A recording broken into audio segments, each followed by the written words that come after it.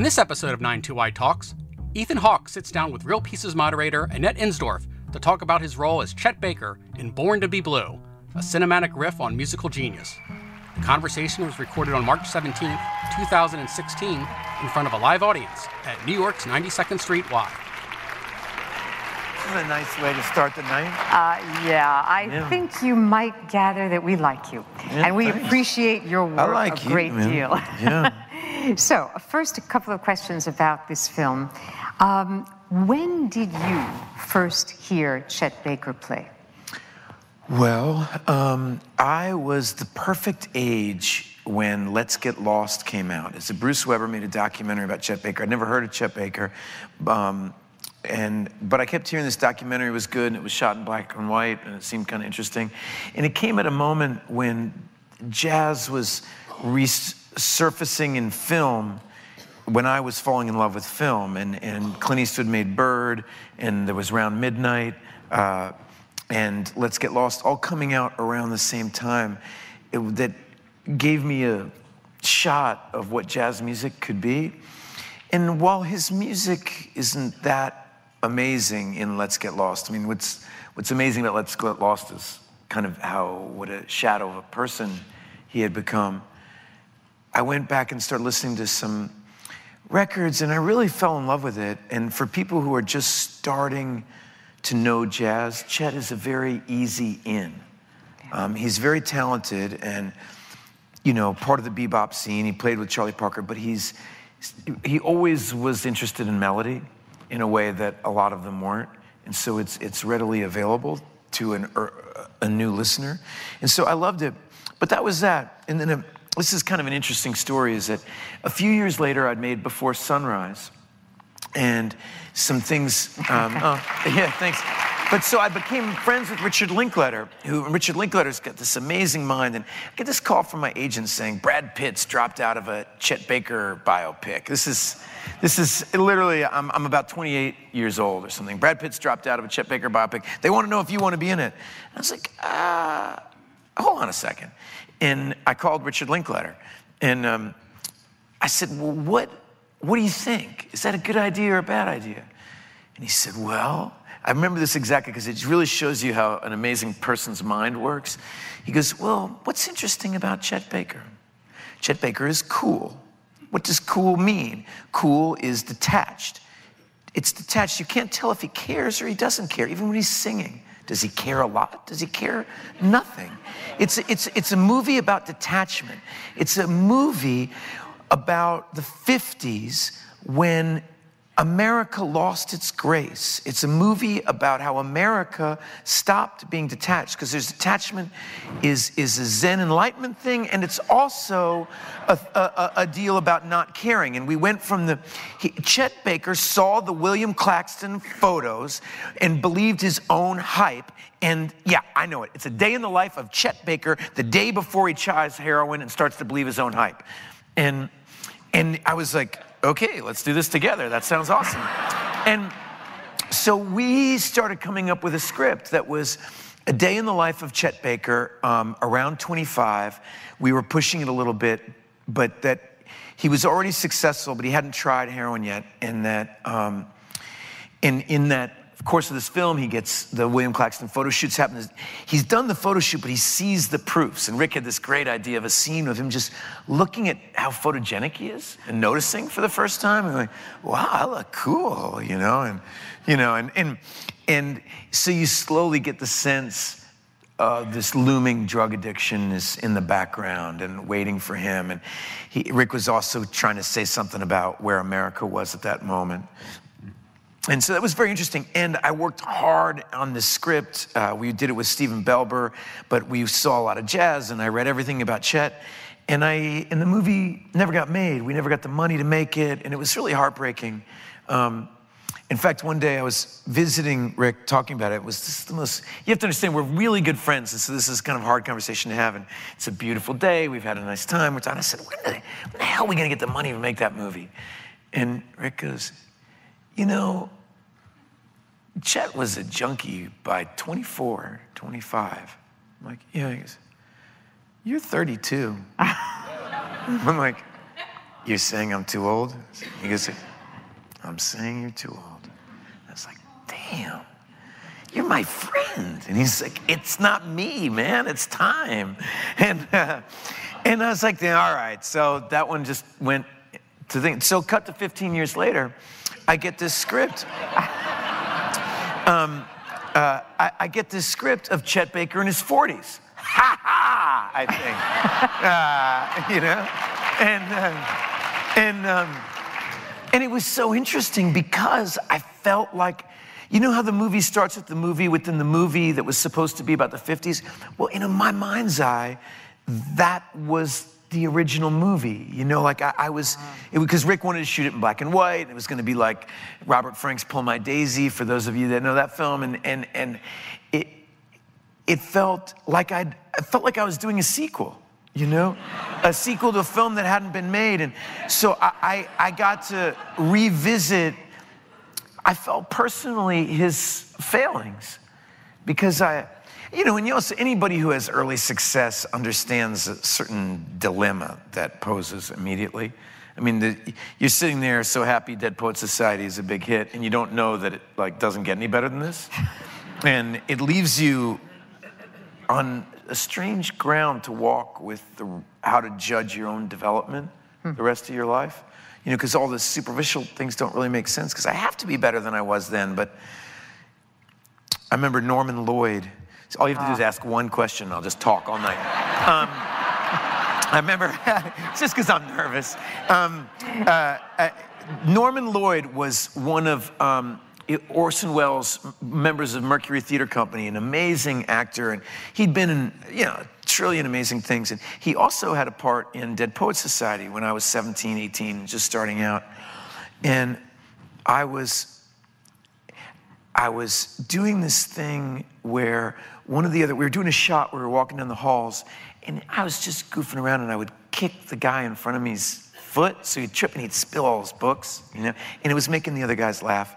And we were friends. I wasn't being mean. He wasn't crippled or anything. I wasn't being, you know, you guys all got so serious, like, wow, I didn't know he was 17, and he was my friend, and I kicked his foot. And Norman Lloyd came over to me, and he said, hey, let me talk to you. I said, yeah. He goes, are you having a good time? And I said, yeah, I am. He goes, isn't Peter Weir amazing? I said, yeah, Peter Weir's amazing. Is Robin Williams amazing? I said, yeah, Robin Williams is amazing. Yeah, it was okay. And he goes, yeah, this will probably never happen to you again, you know. And he goes, I'm, you know, I think at the time he was like 82 or something. He said, you know, I'm 82, and chances to work with Orson Welles don't come along very often. And I really think about everything that I learned from Orson and from Joe Cotton and the people that I was working with then. And I mine my memory for everything that was valuable about that experience. And I just don't want you to spend the whole time kicking that boy's feet. You know? Wow. And you know, he was right, you know? It was an incredible experience, and I hope someday to get to tell him that. I often think about that. He's still alive. I know, I have to get his number. I think I have his address, actually. Yeah, well, you know. I was very lucky. My husband and I were invited by Norman Lloyd to his home in the year 2000, and he showed us on his wall the memorabilia from Hitchcock, from Jean Renoir, from Orson Welles. Is he 100 now? I believe so. Yeah. He's a serious guy. He just stopped playing tennis the other day, I heard, you know. Well, then maybe this helps us come back to Chet Baker, to these geniuses and legends. And because really what I want to know, because you're very persuasive playing that trumpet, is did you learn to play trumpet either now or when Richard Linklater first came up with the idea? You know, how much of the actual training musically did you have to do? Is Seymour Bernstein here tonight? Seymour, you here? Yep. Seymour is my friend who I made a documentary about a year or so ago. And it was the most wonderful thing to edit this documentary and talk and think about music with Seymour. It was very much a musician's relationship to their art was very much on my mind when the script showed up at my door. And I saw the whole experience through the eyes of what I'd been learning from Seymour. And so I begged the director if we could put off the filming for a year, because I thought if I had a year to have trumpet lessons, I could really do something special. And, you know, the trouble with making movies is that the money's coming, and if, you know, getting the money to get a movie financed is very hard, and if it was on a different fiscal year, it would have to be re-put together, and the guy said, I really can't do that. And then I went to have a trumpet lesson. The trumpet teacher said, listen, man, you could have about 8 to 10 years, and you would be nowhere near with the way Chet Baker plays. And that gave me kind of permission. I watched Denzel Washington and Mo Better Blues. I watched some other things, and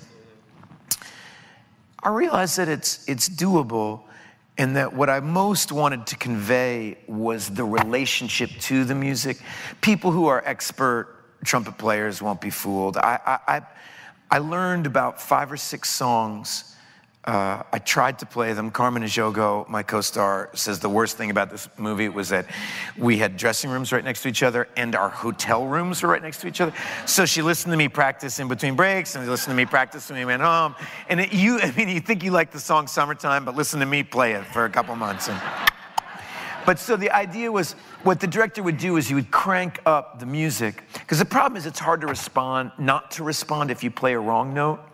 But he would crank up the music, and I would just play along to it so that the embouchure would be right. But it's not me playing. And some of my playing was better than others. And but I consoled myself with the idea that I was mostly trying to convey a relationship to music, and that the great music already exists. I don't have to invent that. That comes through, but I was aware, especially watching the film the second time, it would have been one thing to just learn how to play the trumpet to incarnate somebody who played it beautifully. But this is a man who first was playing the trumpet with one tooth missing, and then was playing the trumpet with those dentures. And I'm wondering, how did you modulate that? Like, because I felt the sort of difference in your mouth, but I wasn't sure how much that was. That part is so interesting to me, about how our insecurities can be strengths. And I knew this from the film I was doing. In Linkletter's film, there was some scenes where Chet was rehearsing, and I had really wanted to put this in, which was that Chet always wanted to sing, and real jazz guys, you know, Jerry Mulligan and Art Pepper and Dizzy and certainly Miles, but anybody, Charlie Parker would be like, why are you singing? Like, you know, I mean, you're not a singer. And he really liked to sing. He enjoyed it, but he was really worried about his embouchure, and even missing the one tooth. His mouth would get extremely tired, particularly if he was playing at a high level, improv, doing really good work. His mouth would get really, really tired, and the singing would give him a break, even as a young man. And so I find it really interesting. And of course, the reviews for his singing were absolutely dismal, terrible, and he was wildly made fun of it. And they still sell, proving once again that so often what's happening in the moment, we don't get. You know, there's something very real about his relationship to singing. And he sings, I had to take these singing lessons, right? Because I had to sing these songs. And one of the things you realize, I thought I agreed to do it because I didn't think that Chet was that good of a singer, that I believed, I liked his songs. It's not that, but it's not Billie Holiday. It's not Ella Fitzgerald. I thought I could convey what is beautiful about his singing. One great critic said, it's not a person singing, it's the memory of someone singing. And you have this feeling when you listen to him sing, like he might stop any second. Like, he plays it exactly, he sings it exactly the way he plays it. You can hear him sing, it's just the note, you hear it, and there's nothing on it besides like pressing the valves. And I found it really beautiful until you try to do it. And then you realize, like Matisse or something, it's really hard to be that simple. It's really hard. And the guy can hold his breath for eternity, seemingly. He never breathes when he sings. It's so beautiful, and it's so empty that it becomes full. I mean, you can put anything you want into his emptiness. And mysteriously, he'd get these terrible reviews about singing, and people would say, why do you keep doing that? And he would be, because I love it. And it was a combination of loving it and knowing his embouchure was weak. But I just think that's why it's so special. He withstood something for it, you know? And did you actually watch a lot of, besides Let's Get Lost, concert footage of him, the way that he performed? Because there are quite a few. Oh, yeah. And we live in a wonderful time for that. You know, you can go down the rabbit hole. I mean, it would be so hard to sleep while I was shooting this because you go on YouTube and you can watch performances on Wednesday in Norway in 1977. Then there's Thursday night show. And, it's all there. And it was so interesting. And I got to speak with some people who played with him, and I found that really interesting. Particularly this saxophonist Bob Mover was extremely helpful. Wow. And if I understand correctly, the director of this movie, Robert Boudreau, had made a short film called The Deaths of Chet Baker, in which Baker was played by Stephen McHattie, who in this film plays my father. Plays your father. Yeah. Did you watch that? Did that give you the sense of confidence in Boudreau? I did watch it, and it did give me a sense of confidence in him. But, you know, I've been acting in movies since I was 13. And it's a little strange, but you kind of start to know what somebody's about by meeting them. Right. If you spend your whole life on a film set, I could kind of gauge how he talked about movies and how his whole energy, and of course the way the script is coming together. I felt confident that he had a good film in him. I've come to, you don't get to keep working if you don't take chances. I mean, unless you're, Warren Beatty or something, and you sit around and you handpick which genius you're going to work with next, which is obviously the ideal way to work. I would like to work that way. Not Spielberg, no. That would be wonderful. But if you want to keep working and keep pushing yourself, you have to work with young people, and you have to work with people who are learning. And so you take risks on people. You bet on them. No, and I would assume that reading the script, because it's this, I mentioned when I introduced the film, it's not a typical biopic. A lot of it is fictionalized. Maybe we'll talk about that in a second. But the structure of it, the constant interweaving of the black and white footage, which, yes, we know that it's the film that was being made. It's not the memory. It's the memory of making the film that was the memory, which I found I think that's what got me on the hook, is reading a script where it starts and I'm like, oh, I'm going to have to play Chet Baker playing himself. That was very interesting. And it immediately undercuts the negative thing I think about biopics, which is the idea that it's factually accurate. I mean, first of all, just because something's factually accurate doesn't make it entertaining. And second of all, if you want to learn about Chet, you really can. The information is out there. We have to use his story and his legacy and his mythos to hopefully tell a story that gets at something larger than just this happened on Wednesday and that happened on Friday kind of thing. Well, in Let's Get Lost, I remember one of the details. Chet Baker did act in films. He played a trumpet in films. Several films. But to the best of my knowledge, he never actually played himself? No, he never played himself. The movie imagines, he had been acting in some movies, then he screwed up his whole life. He was in jail in Italy, and Dino De Laurentiis, who was a big shot at the time, came to him and said, I want to make a movie about your life, and I want you to be in it. And a little bit like Eminem did 8 Mile, or Elvis did some versions of this. It wasn't unheard of. So we'll do a real jazz movie. You can play yourself and you can play the music, and it'll be the story of your recovery. And Chet's like, yeah, man, great. And little did it, he was shooting up every 5 minutes already. And the thing never happened because Chet screwed it up before it got to filming. But I thought the director had a brilliant idea, was to imagine that it had.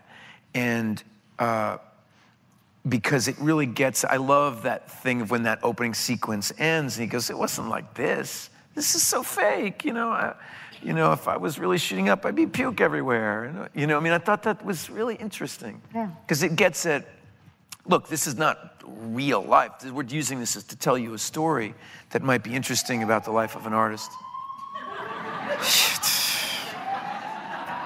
It's because I talked about shooting up. No. That's Trump's America,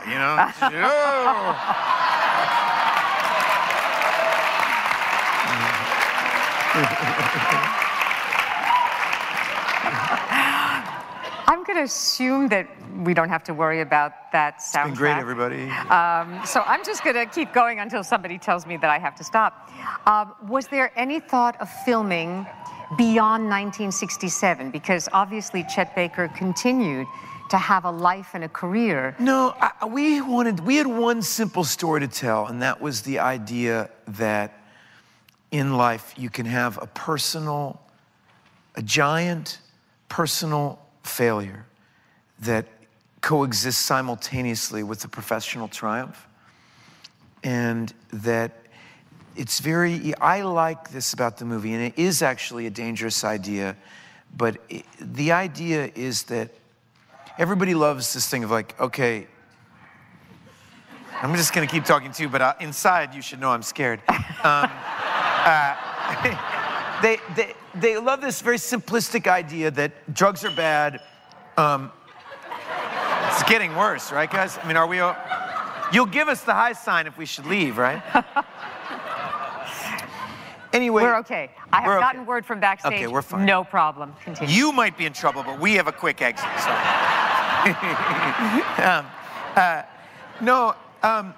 I lost the 2 great influences of my life as an actor. They were my peers, who I would say are both actors and artists. And you can't say that about all of them. And that these River Phoenix and Philip Seymour Hoffman were 2 actors that I worked with very intensely and was really inspired by. I would have never told him this when he was alive, because when you're friends with somebody, but I had a picture of Phil over my desk as inspiration about like what decisions to make. Because like, what would Phil say about this? I would never have told him that, because he would, what, you an idiot? Don't do what I do. But I really admired him, and River, he was my first scene partner. We learned about acting together, and they both died of heroin.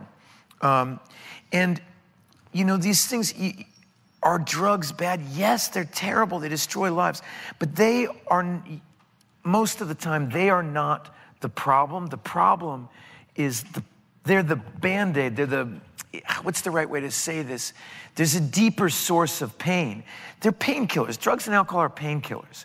And how we manage our pain, depression, loneliness, fear, anxiety, all these real things that live in, they're real. And that's why our friends and our brothers and sisters and people die of drugs and alcohol, or they give their lives over to it. Even if they don't physically die, they're ruled by it. And so it's a real thing. It's not just like, oh, insert bad music, the drugs are coming out, he went to the dark side. And we really wanted to make a movie that addresses like, how could somebody, because you can read stories about friends of Chet's in the period of his life when after this accident, he was on methadone. They're very, very touching. They're very touching. And how does that guy become this ghost of a person in Let's Get Lost? It's really just a shadow figure. It's an amazing story. If you don't have it, Chet Baker live in Tokyo is his last performance. And Branford Marsalis, who hated, I think I'm getting this story right, but I know Branford hated Chet's music and thought he was totally overrated and everything. And Chet said, well, if I could play like Branford Marsalis, I wouldn't. Branford Marsalis even said, this live in Tokyo is the real thing. This is an amazing jazz artist. And it is, I played it constantly. Every morning when I was getting dressed, I'd play this concert footage because it's just so beautiful. He sings Elvis Costello's Almost Blue. And if you want, it's one track, just get that song. It's so beautiful. But so there's a story by it's the drummer, the bassist, and the liner notes of this thing says that they were sitting in the hallway in Tokyo before this performance, shooting up, right? And the fellow musician says to him, don't you ever get sick of it? Chet, don't you ever just get sick of it? I mean, it's airport, score, drugs, play, airport, score, drugs, play. Don't you ever get sick of it? And Chet looked at him and said, yeah, but if we don't play, we'll never get the drugs.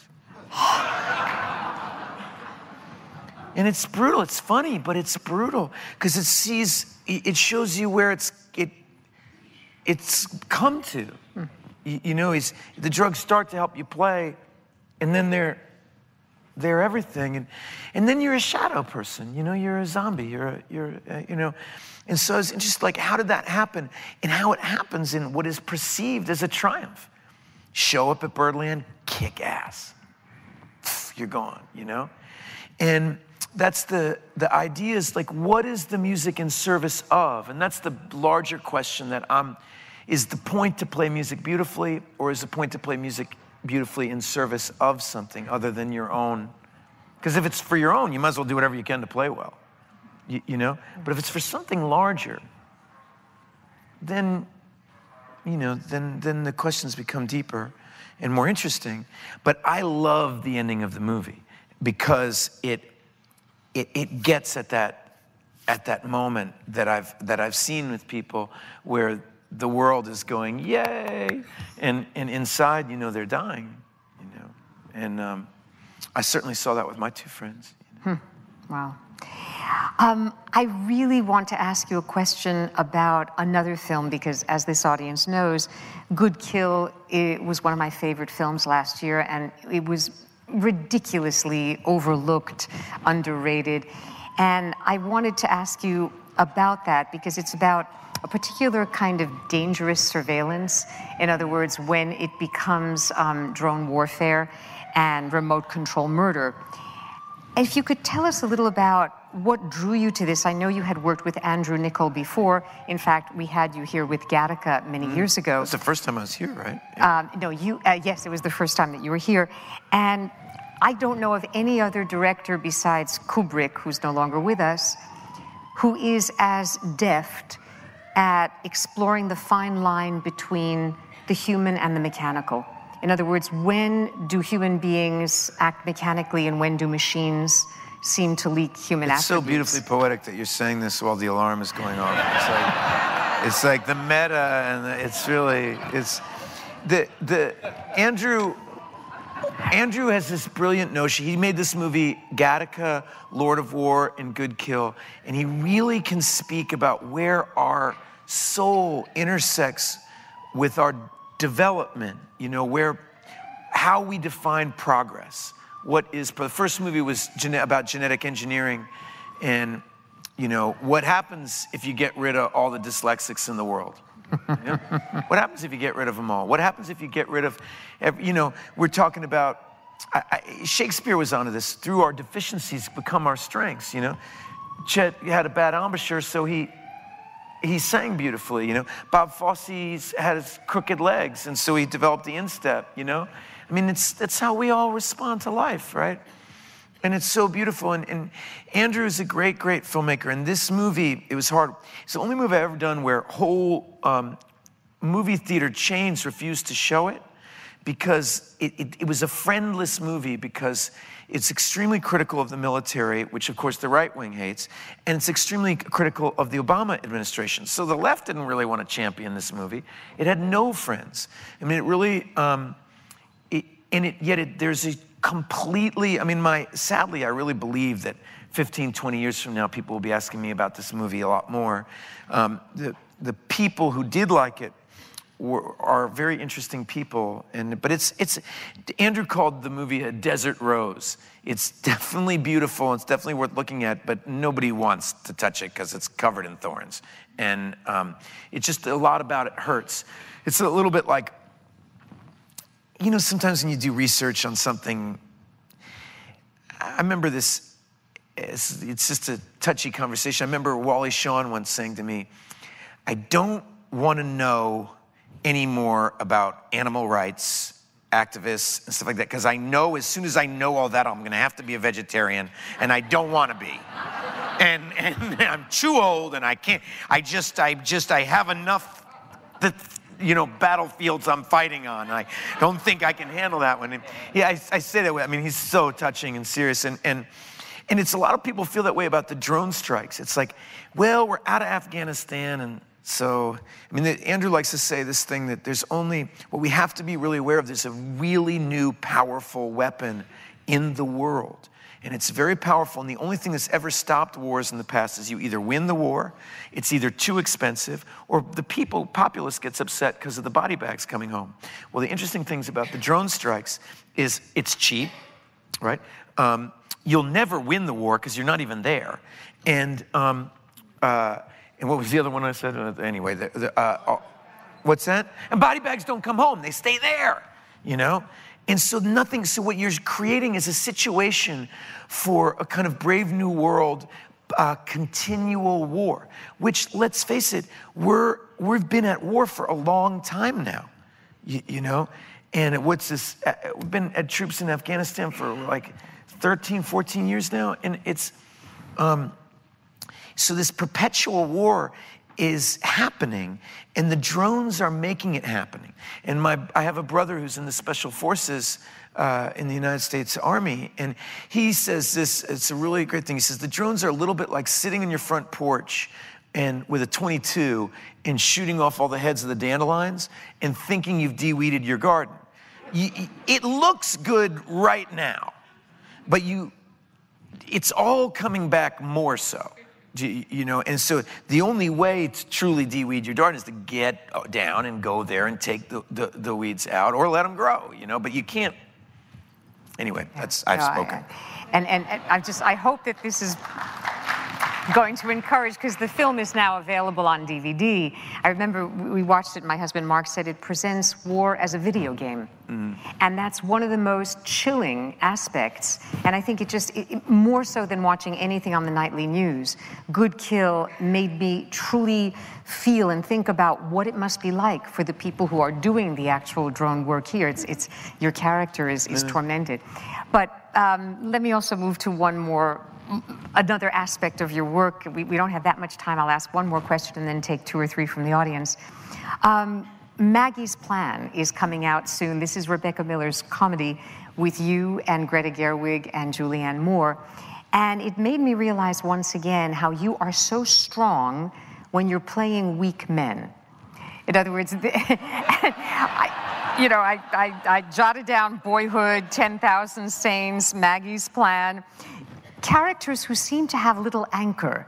And I'm wondering, are you drawn to that sort of character? Is it? Well, you know, there's this idea that who exactly among us is not weak?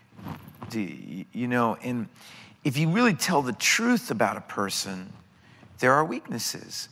And I think all those characters that you mentioned also have great beauty. Oh, yeah. You know, and so they're more interesting to me. I find if you're trying to put a 3-dimensional human being on screen, somebody that you can smell, somebody that you feel like you would know them if you met them, you know, a person that feels true, there has to be some weakness.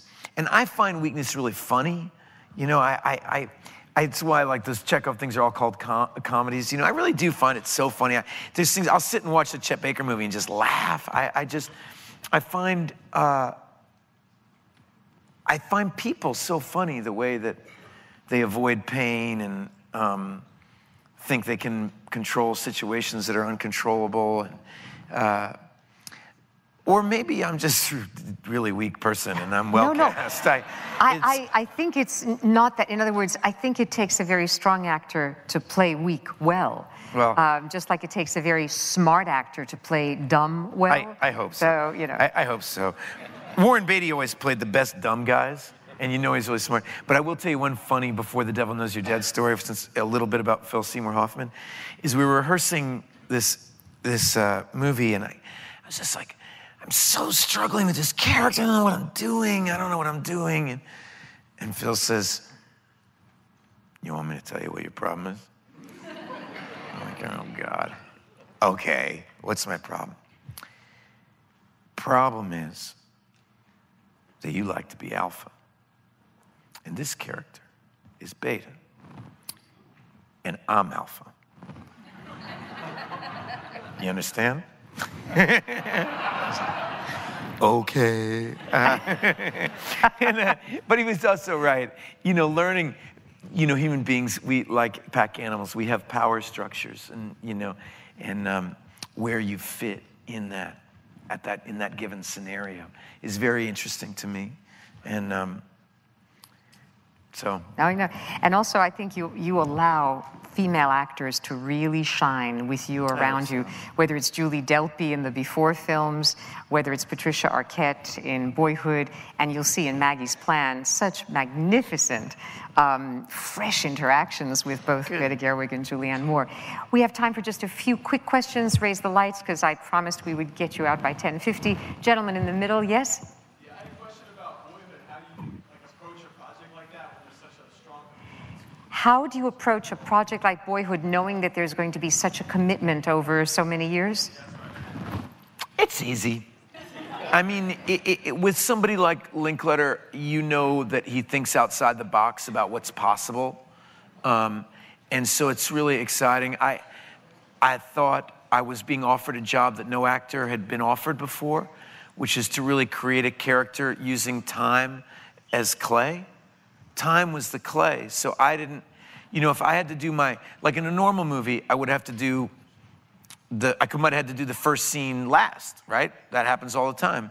And if I did the first scene of Boyhood last, I think I probably would have put on like a fat suit and walked with a cane. And, I would have, my imagination of how I was going to be different after 12 years, and Rick gave me this opportunity where I didn't have to act any of that.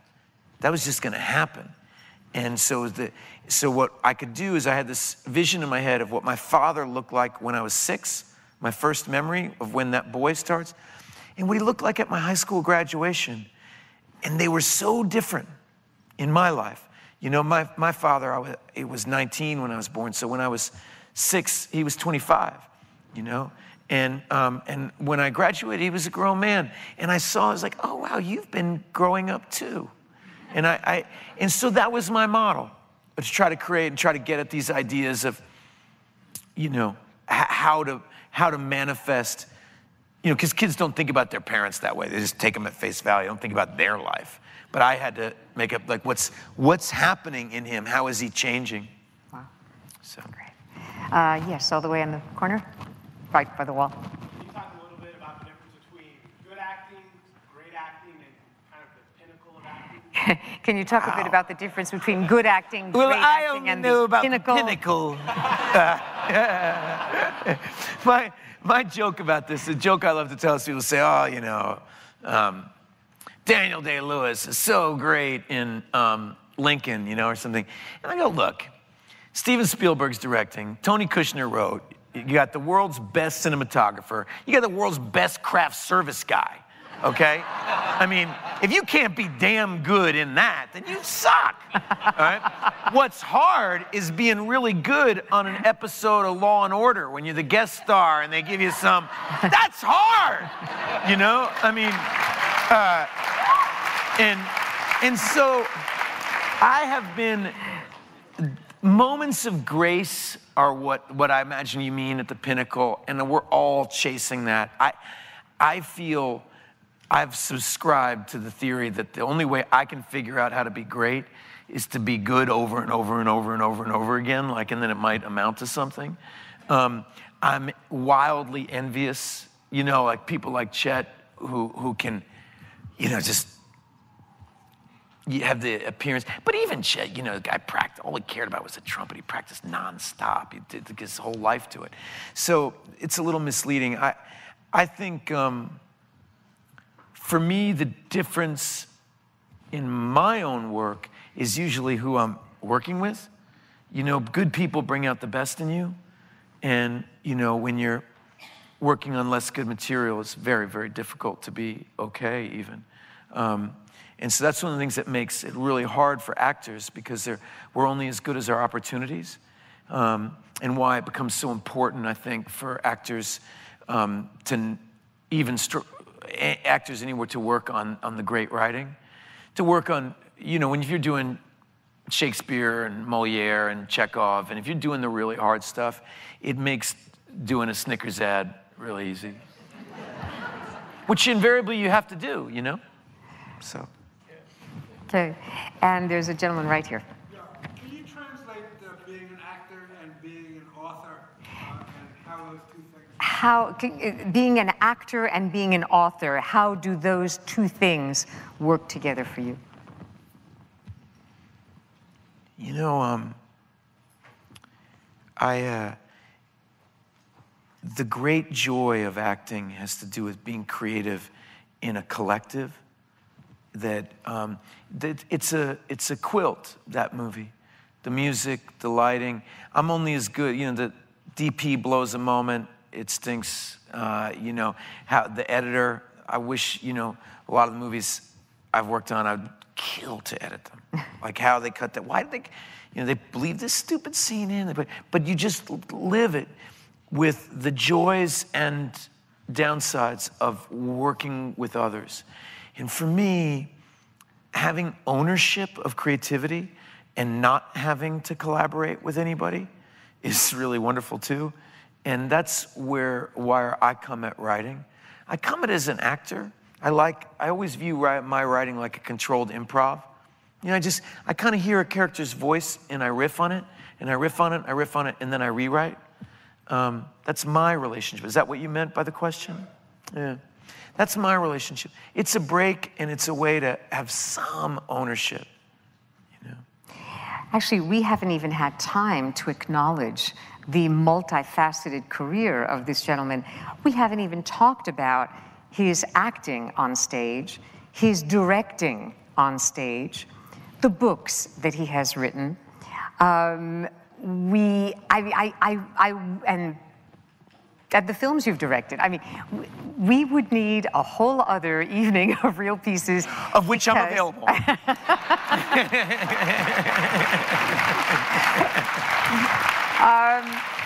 And since it is kind of late, and if I ask one more question, it's going to lead to at least four more. I'll talk for 2. I'm just going to say how much I appreciate. This is the third time that I've had the good fortune to be next to Ethan Hawke on this stage. You are such a good friend to Real Pieces, to the 92nd Street Y. We look forward, given how much beautiful work you do, to the next time. Thank you, guys.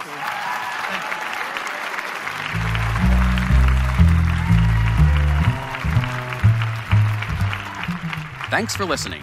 92Y Talks is supported by a generous endowment established by Daphne Recanati Kaplan and Thomas S. Kaplan. You can subscribe to our podcast on iTunes and find more great conversations at 92yondemand.org.